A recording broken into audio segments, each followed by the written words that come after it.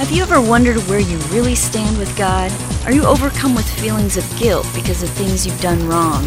Are you tired of religion that focuses on rules that you can't keep? Have we got good news for you? It's time to listen in on some casual conversation with Mike Kapler and Joel Brueseke and discover what true freedom is all about. This is Growing in Grace. Hello and welcome once again to the Growing in Grace podcast. Mike Kapler here, Joel Brueseke right there, and we're glad that you're with us as we, week by week, focus in on the good news of Jesus Christ. Have you ever been in church and walked out feeling worse than you went in? It's not going to be that way here. It's just possible that happened because maybe the good news was missing. You may have heard some Bible stuff. You may have heard some religious things. Maybe there was an element or traces of truth involved in the sermon that you heard or the things that were said, but you still walked out wondering, where do I stand with God? I wonder if I'm doing this good enough. And our podcast focuses a little bit more on Jesus and what he did instead of on us and what we do. And as we get focused on what Jesus accomplished for us and our identity in him as now perfected, righteous individuals, doesn't mean that we do everything perfectly, but we've been created that way through Jesus Christ. Once we understand that's who we are now, it begins to change the way you think, which can change a lot of things in your life. Right, Joel? Yeah, definitely. I had someone mention that on Facebook the other day, that she used to feel worse when she left church. And I'm like, that's not the gospel. She totally knew that. And you got to get into, some sort of fellowship where people are lifting you up and helping you to renew your mind to the truth of the gospel, the good news, because that makes all the difference in the world. Oh, by the way, programming note real quick here in case we run out of time. Most of what we talk about on this podcast is timeless. I mean, it doesn't matter when you listen to a specific podcast or series, but next week, at the time of this is posted here, next week, we're actually going to be celebrating, believe it or not, a decade and a half, 15 years of doing this podcast. And so we're going to take a week or two. We haven't really decided what we're going to do yet, but just to do something different. So we'll take a break from this particular Hebrews series. So I think this is part 6. I think this is our 6th one in the Hebrews series. So after this one, you'll hear maybe 1 or 2 episodes that don't have to do with this, and then we'll get right back into it. But anyway, on Hebrews here, we had talked about chapter 5 last week of Hebrews, and it says in chapter 5, verse 9, talking about Jesus, who had learned obedience by the things which he suffered, and having been perfected, he became the author of eternal salvation to all who obey him. And now I have been in conversations with people, and I probably even once believed this myself, people who have said, so you need to obey him. The things that he taught, you go back and read Matthew, Mark, Luke, and John, and all those things that Jesus taught, you need to obey all of those things. Well, as you know from listening to our podcast, Jesus had a ministry that is laid out in a lot of those, what is known as the Gospels, Matthew, Mark, Luke, and John, that was mainly to the people of Israel. It was an old covenant ministry. We've talked a lot about that on our podcast. So it's not those words like, you shall be perfect as your Father in heaven is perfect, and your righteousness needs to exceed that of the scribes and Pharisees. And a lot of the instructions that he gave to those people in the Sermon on the Mount and in other places that were doing things, that were works-based. You have to do these things. That's not the gospel. That's not what is meant by obeying him. What is meant by obeying him, as we go back to chapters 3 and 4, is belief. The ones who didn't obey him and didn't get to enter into the rest because of unbelief. That was their disobedience. They didn't believe. So he became the author of eternal salvation to all who obey him. That has to do with those who believe. Called by God as high priest according to the order of Melchizedek. I like what he says here, of whom we have much to say and hard to explain, since you have become dull of hearing. So he's kind of telling these people, listen up, guys. I'm telling you some things that you actually, as he goes on in verse 12, you ought to be teachers of these things, but you become dull of hearing. So he's kind of getting down on them that they should know this stuff. But that's really not what we need to get into here. So he says, therefore, in chapter 6, leaving the discussion of the elementary principles of Christ, let us go on to perfection. This is some good stuff here, Cap. Not laying again the foundation of repentance from dead works and of faith toward God. I'm kind of reminded, I think, not too long ago, we might have done something on this on the podcast. Anyway, of the doctrine of baptisms, of the laying on of hands, of resurrection of the dead, and of eternal judgment. And this we will do if God permits. So, there's a foundation. The foundation is repentance from dead works and of faith toward God. So just get that in your mind. Repent from dead works. What are dead works? Dead works are works that you do in order to try to earn something from God. Our righteousness is as filthy rags, Isaiah said. Trying to earn righteousness by your works, that's dead works. And so that's the foundation, and faith toward God. So they need to repent. Repent means to change your mind. Stop thinking that your works can save you and turn to faith toward God. That's really what he's saying here. So that's the foundation, and a lot of people aren't getting that. A lot of people weren't understanding that. They were still being disobedient because they weren't believing this. They weren't having faith toward God. They were having faith in the blood of bulls and goats and in their works, their keeping of the law. I've talked long enough. It's your turn.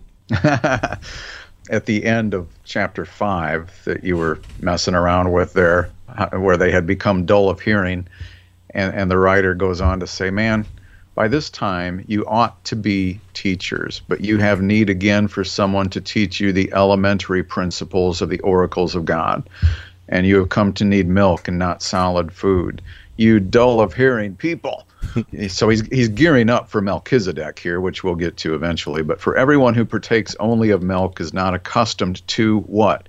To the word of righteousness.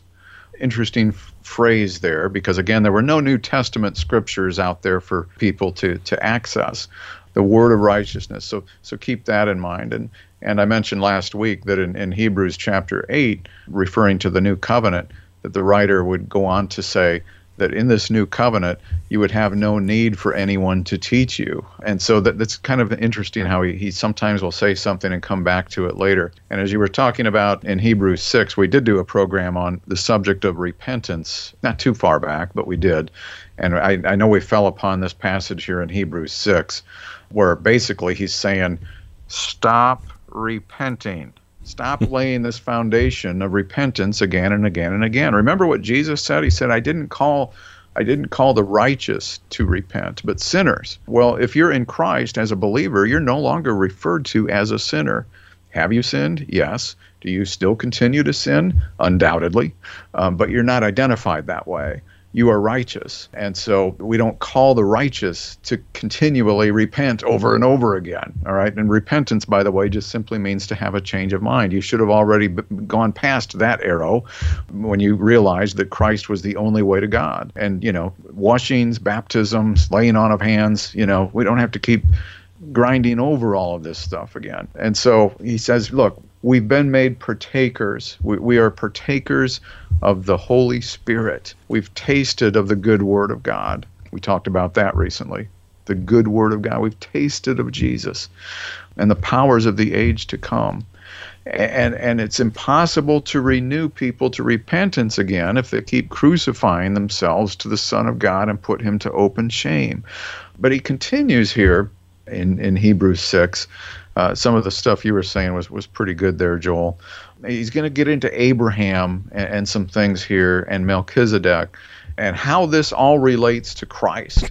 And so whenever the writer is referring to scriptures here, it's always going back to something obviously from the Old Testament, as it was with the Apostle Paul and some of the other writers too in the New Testament.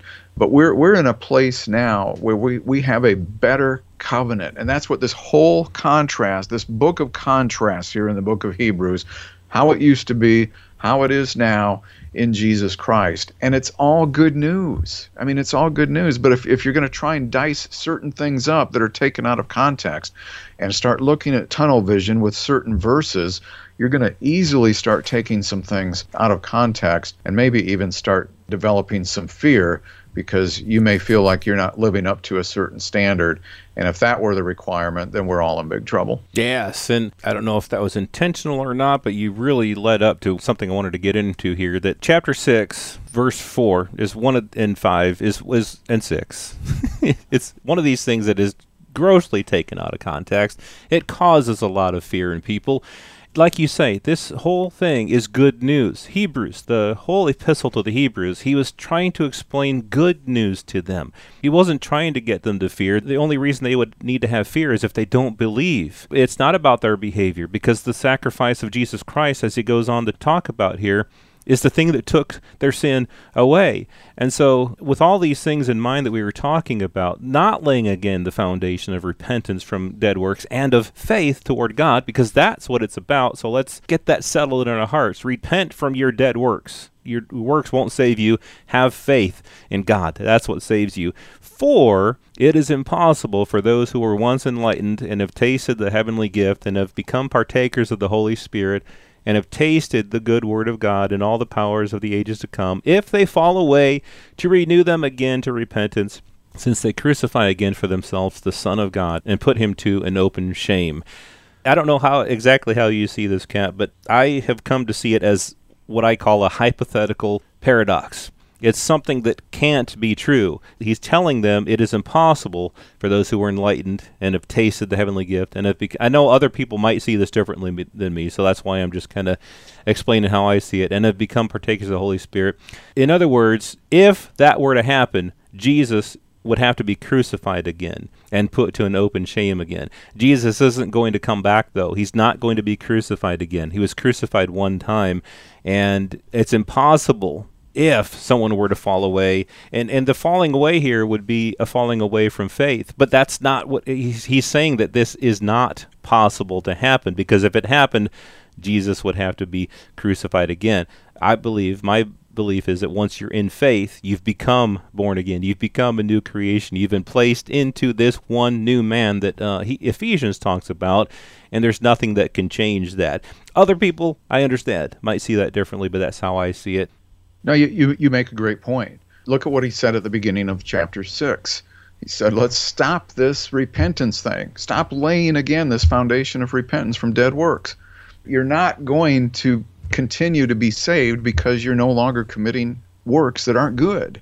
This isn't about works. It used to be about works under the old covenant, and because of every act of disobedience, like we mentioned a few programs ago, every act of disobedience was punished. It's not that way with our new high priest, who is faithful and merciful.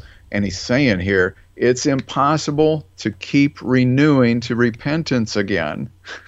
Just because you can't keep doing this. And you made a good point. Jesus would have to come back again, and we'd have to start the whole thing all over again, another sacrifice. That's not going to happen. And that's also later explained in Hebrews chapter 9, where Jesus isn't going to have to come back and keep offering another sacrifice like they used to have to do the old way, where repentance was continually taking place with one sacrifice after the other. Right. Yep. And well, like I said, we're going to be taking a little break from the Hebrews talk, getting set to celebrate 15 years of the Growing in Grace podcast. We'll start doing that next week. Stay close right here.